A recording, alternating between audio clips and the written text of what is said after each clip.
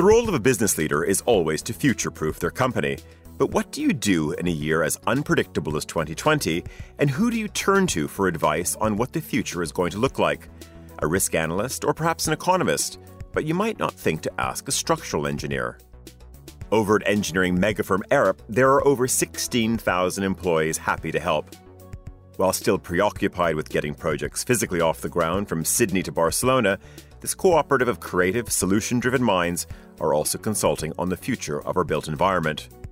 From his home in northwest London, on this week's episode of The Chiefs, we're joined by Arup Fellow and Deputy Chair Tristram Carfrae. With over 25 years at the ubiquitous organisation, Carfrae speaks passionately about Arup's inclusive management practices and his involvement in the construction of Gaudi's Sagrada Familia. As this year's events and their inevitable aftershocks bring questions of sustainability, public space, and global interconnectedness into sharper focus, where does Arup and its international network of structures really stand? I'm Tyler Brûlé, and this is The Chiefs on Monocle 24.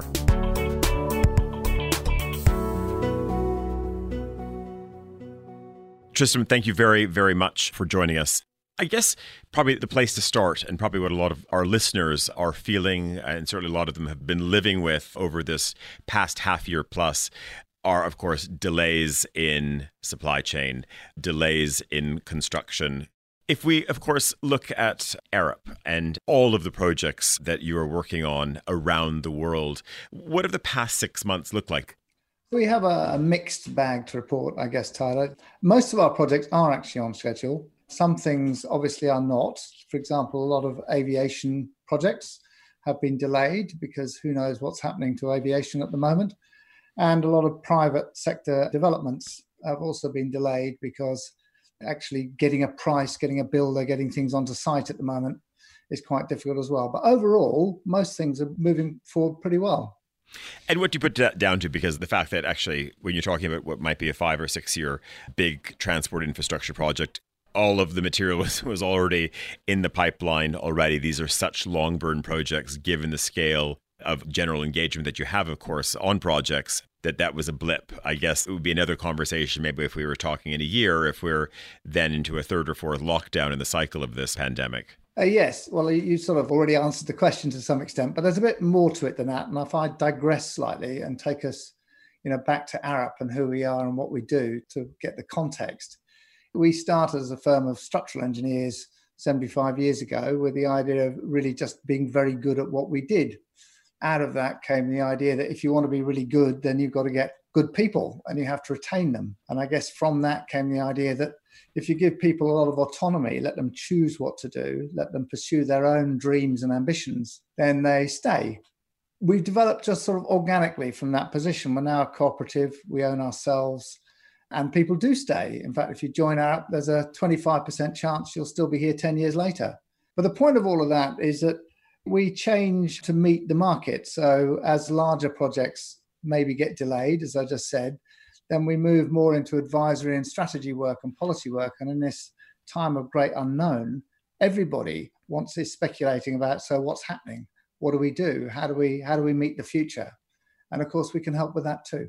That's interesting. When you talk about, of course, your background, you're not, yes, there might be think tank components to it, but there are many other people who, if I'm a head of state or if I'm a big property developer, that I might instinctively go to for not just a view on urbanism, but many other things. What process do you take? How broad is the client base, particularly in these times when someone is trying to figure out, do we need to be looking at a third terminal? Should we be adding an extra 2 lanes to our bridge?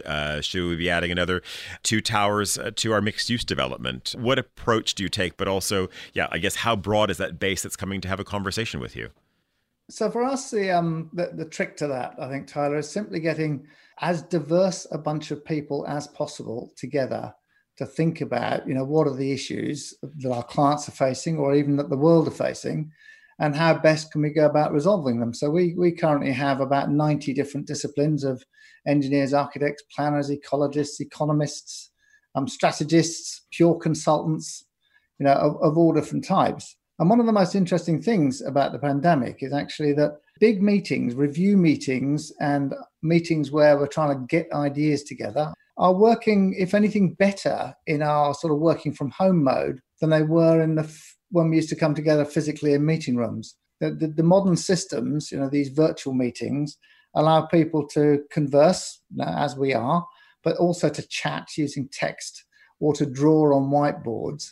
And different people flourish in different environments. And somehow the whole process has become less hierarchical. More people are contributing in more ways, and therefore we're actually getting better ideas and better integration of those ideas than we ever did before. I feel today actually people are sort of very divided also when it comes to the home office. So yeah, some think it's great, some can't, wait to jump on the tram to get back to the office. And we're talking in a moment of certainly from a European context where we've seen most or at least the two lead economies going down a path which comes pretty close to what we were living through March and April. So there is this tension and certainly this sort of feeling where home office is front and center again, as is Zoom fatigue or Zoom excitement. But what has worked for you? Is there an Arup view as to how you deal with either a kickoff session with a client, a pitch moment? And of course, you don't want to give away too many state secrets, but what is functioning best, do you think? As you've already observed, I think our people are suffering in different ways or benefiting in different ways from working from home. So it depends a lot on their physical arrangements. How easy is it to work from home? Do they have the right, place, space, equipment? There's a sort of domestic side of it. What relationships have they got? What have they got in the way of dependence? What other commitments do they have? And then lastly, the psychological one. Some people seem to really enjoy it, and some people find it really difficult from a well-being, loneliness, perspective. So, and then every one of us, I think, then oscillates. We're not fixed. We have up days and down days. But I would say generally, as you said, sort of Zoom fatigue, or I think of it as we're using up our social capital slowly but surely, our social credit, if you like, from when we started this back in March, and it is declining over time. So we're trying lots of other techniques as well, not just the straight virtual meetings as like the one we're having now, but we found a place where you can actually enter a virtual space wearing a pair of headphones and hear everybody around you. And so you can put 50 people into that space and have, private conversations move between groups, just as you would in the physical world. And it's trying to recreate the spontaneity, the casual conversation, the unexpected, because everything at the moment is also very choreographed. It's all very planned and organized, and getting over that. But going back to your actual question, do we have any special tips, for pitches and winning work? I think there's only one tip, which is just to relax and be yourself. Before we get to maybe what you're seeing and the discussions that you're having with clients, and maybe certainly if there is an Arup sort of house view, before that, there's so much geography when, of course, you look at your roll call of not just where you're involved with projects, but of course, where you maintain and where you have partners around the world. On a good day, in non-pandemic times, and I want to pick up on this notion of social capital. When you think about internal social capital, how do you keep that going? How do you make sure that you're able to foster that? For us, it is this giving people as much freedom and autonomy to do what they want to do. And what then happens is people stay with us because they enjoy the other people that they're working with. And out of that, you get a large degree of engagement, with other people, with the organization, and with our purpose of trying to make the world a better place. To improve the built environment, to be socially useful, as our founder Ovar called it. And so all those things are sort of the credit I was talking about. So when we started, into working from home mode, the whole issue was how do we make this work? Not, oh my goodness, this is really difficult. I'm just going to go and curl up in a ball somewhere or just detach myself from my working environment. It was all about how can we make this work? How do we engage with other people? What tools are available? We had Microsoft Teams working from our houses within a week, et cetera, et cetera. So it's about that, how do you form an organization which is also a community and is also a place where people want to be because you're trying to do the right thing. Which sounds great, and I'm sure some people are probably sitting back and hearing it's wonderful that you want to make a better place, and maybe you have someone who's at a Luxembourg bank who's thinking we want to do that in our terms as well. But maybe what's different than the Luxembourg Bank, where you're talking about creativity, and I'm shorthanding it there, but you're talking about all of the engineering and of course, all of the thinking that goes into that to build amazing structures. And of course, hopefully most of the time, they are improving the built environment and they're making for better cities and better regional interconnectivity, all of these things. But I'm just interested as someone who's also in a creative business. It's great giving people freedom, but as a client, and when I have to sort of sign off on this, how do I know that what the team is doing in Australia is similar to maybe the experience that I had with the team in San Francisco last time, if you see what I'm getting at?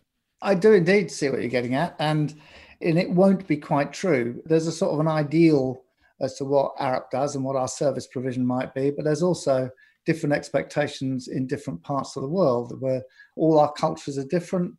And the Arup in a location is somewhere in between those two, if I can put it like that. But we operate as one collective. We are one single global profit center. We have people, about 5% of us at any one time, working in different locations as a deliberate strategy to mix it up, to try and get an idea of what Arup is and what our service is and what clients and the world can genuinely expect us to provide, if I can put it like that. So I've worked in 3 different places. I've worked in the UK, in Tokyo, and for 20 years in Australia.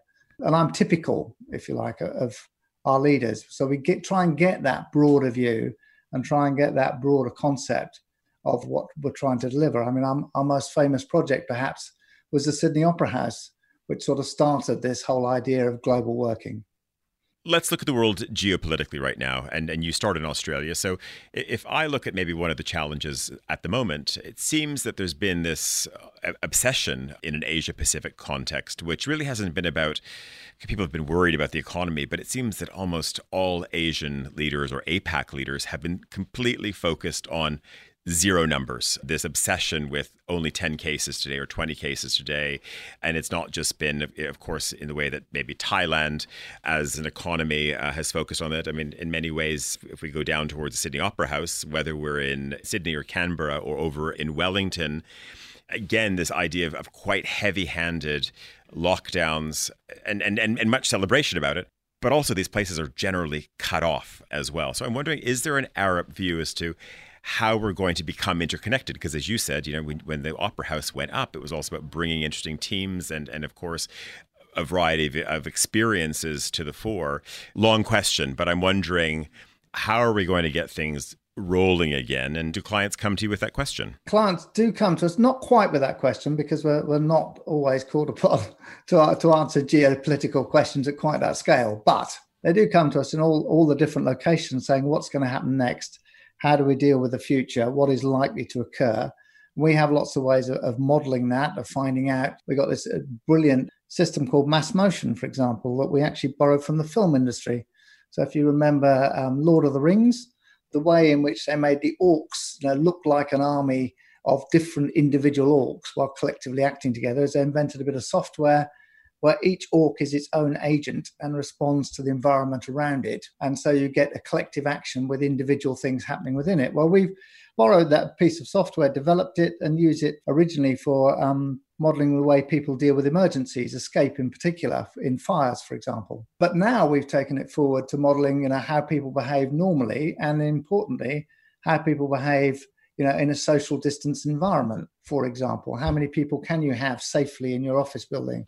How do you, manage the reception area, the lifts, tea rooms, etc., etc. But going back to your point, this morning, I was in a good conversation with our colleagues in East Asia, and they are almost business as usual. They're going to the office, they're eating out, they're going to bars. It's very hard to say who's doing the right thing and who's doing the wrong thing. The only thing I'd say lastly is that actually we have got more international, between nations working in Arup presently than we had last year at this time. In other words, we have more people working on projects in Australia, or Australians working on projects in Canada, or Europeans in Italy working on projects in China, because actually the virtual world, again, sort of diminishes the importance of where you are physically. You touched on, of course, the international nature, and certainly obviously that all markets are different and clients are going to be looking for different things, and of course all of your outposts behave a little bit differently. Do you think that we're going to emerge from this with, let's call them scars, or let's call them some long-term habits? Because again, if I rewind 6 months ago, even when we were at the start of the series, we had people talking about this concept is completely off the table, that people are always going to be socially distanced. We had people telling us that people wouldn't be shaking hands, all kinds of things. That changed, by June, July. We did see people rushing back together. Maybe that's why we're in the situation we're in. Are our memories short, do you think? And I guess this comes back to the idea, if I'm come to you now and I'm thinking, I'm going to be brave, I want to do a development out by Heathrow because Heathrow is going to bounce back. Are you of a view in the UK that actually, social distancing is going to be important now, it's with us for the next decade, and therefore we need to build that into a building? Or is it more about, no, we just need to make sure that the building is flexible? Again, is there a house view market by market as to how behaviors will be in a UK context versus a US versus a German one? What we're seeing, I think, is an acceleration of the future, by which I mean the pandemic causes things to change in a way that perhaps they would have changed anyway, but it happens more quickly, combined with a complete temporary disruption. I don't think any of us are in a position to know whether in a year's time, it's all over, or whether in a year's time, we're still having to apply social distancing and a degree of concern about what we might catch from other people. So there's so many unknowns in that question that the only thing I'm sure about is this idea that the future comes here more rapidly. So 2 years ago, for example, at Arup, we were experimenting with a totally flexible working contract where all our people could work from wherever and whenever they wanted, provided they delivered what it was that they were meant to be delivering, did what they were meant to be doing. Where they did it and when they did it and how they did it was a matter of personal preference. And here we are, 2 years later, and that's sort of being forced upon us. But to me, it was the future anyway, and still remains the future. It's just a matter of when. And that's a small example of it, but it's still that idea that everything we're doing is going in the right direction. We're going to introduce more greenery into cities because we need to deal with biodiversity. We need to get over this idea of degrading the planet and get to the point where we're actually improving the planet, where we're bringing nature back to live with us and live with what we build. All these things are things which are just being accelerated, I think, by what's happening to us at the moment. When we look at the built environment, Tristram, do you think that there are a lot of corrections or maybe things that any number of people in your firm have been busy fighting for, or at least advocating for? And one, I guess, which is the follow on, or if we look up from the wonderful green landscapes that define the cities that we really love, we look up at balconies. So I'm standing in Zurich. I can see beyond the studio right here that pretty much every apartment around this building has a balcony. Some have been there since the turn of the last century, but some were retrofitted and went up maybe as recently as 6 months ago. There's definitely a policy in this city that balcony good, and if it's south-facing, even better. I can think of a conversation, though, that I had with a council in the UK quite recently, pre-pandemic, where they said balcony bad because people can go out on them and they might tip a glass of wine over, and worse still, people can sit on a balcony after 10 o'clock and make noise. So we don't like balconies in this council. Do you think there's now a rethink after lockdowns, all of these things, so many things that I'm sure, of course, and certainly not just engineering firms, architects, sociologists, all kinds of people, suddenly these things are off the table. It's not going to be a problem to have a conversation with a developer or a council anymore. Yes, people need to have a balcony and other elements as well, which were occasionally hard to push through. Absolutely, Tyler. Yes, I think things are resetting in that way. But again, I would have said, my personal view is balcony was always good. And so again, all we're doing is the pandemic is helping us see more clearly, the difference between good and bad. There are some bigger things, though, if you like, in the world. The construction is a hugely damaging occupation or activity. Buildings themselves represent about 40% of our carbon emissions. And of that 40%, a quarter or 10% of the whole is from construction itself.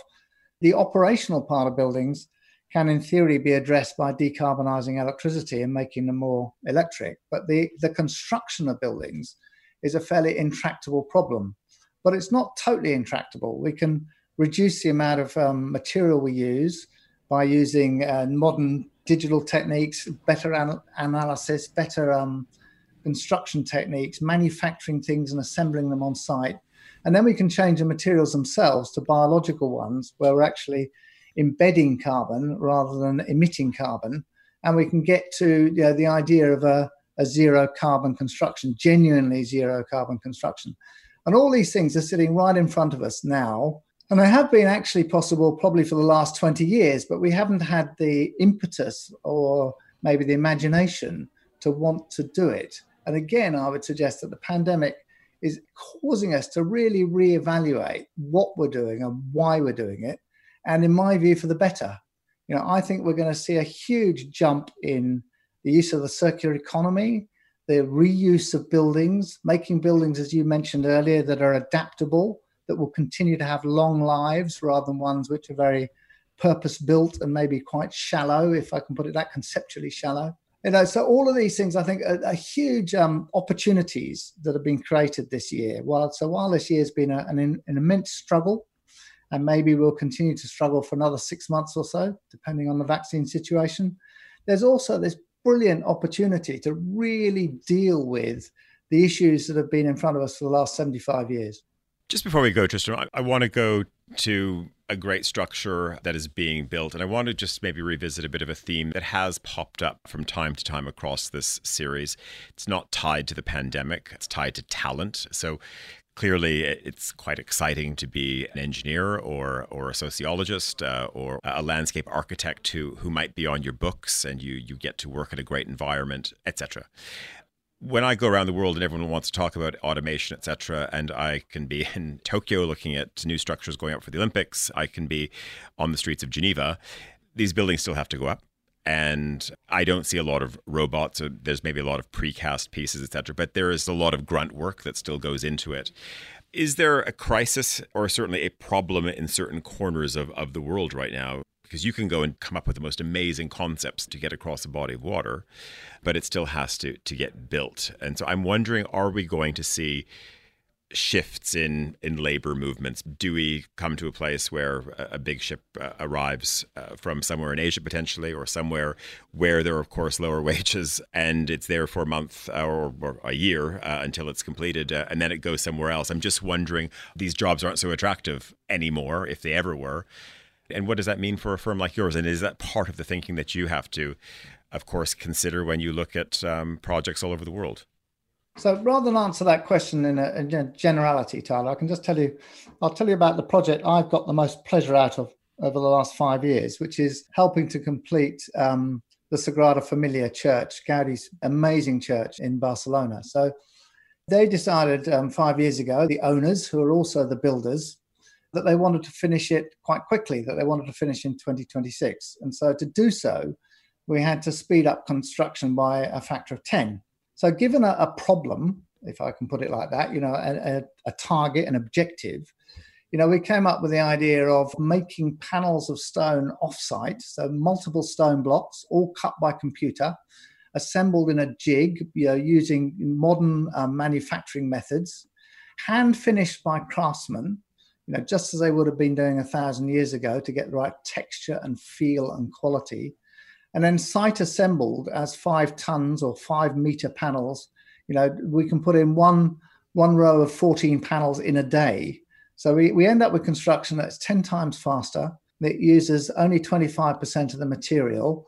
The construction site itself becomes a piece of theatre, something that people enjoy watching. It's no longer a blight on its neighborhood. It's actually an attraction. And you get this amazing emotional connection from the final product because it's made from natural materials, and the love that's gone into the craftsmanship, and the employment of people hasn't changed.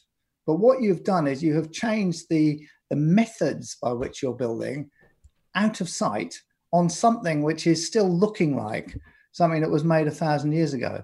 So it's quite complicated to unpick your question and be general about it, because you can actually do it all. Yes, I agree. I don't want to spend too much time on it because we could all do a whole topic about labour and building sites. And I think without trying to be sort of overly political about it, but I guess you're also working within the confines of the European Union, and you're also working within a region, within a nation as well, which has its own peculiarities. And maybe it's a very special project, you could argue as well. But let's maybe just ask it a simple question.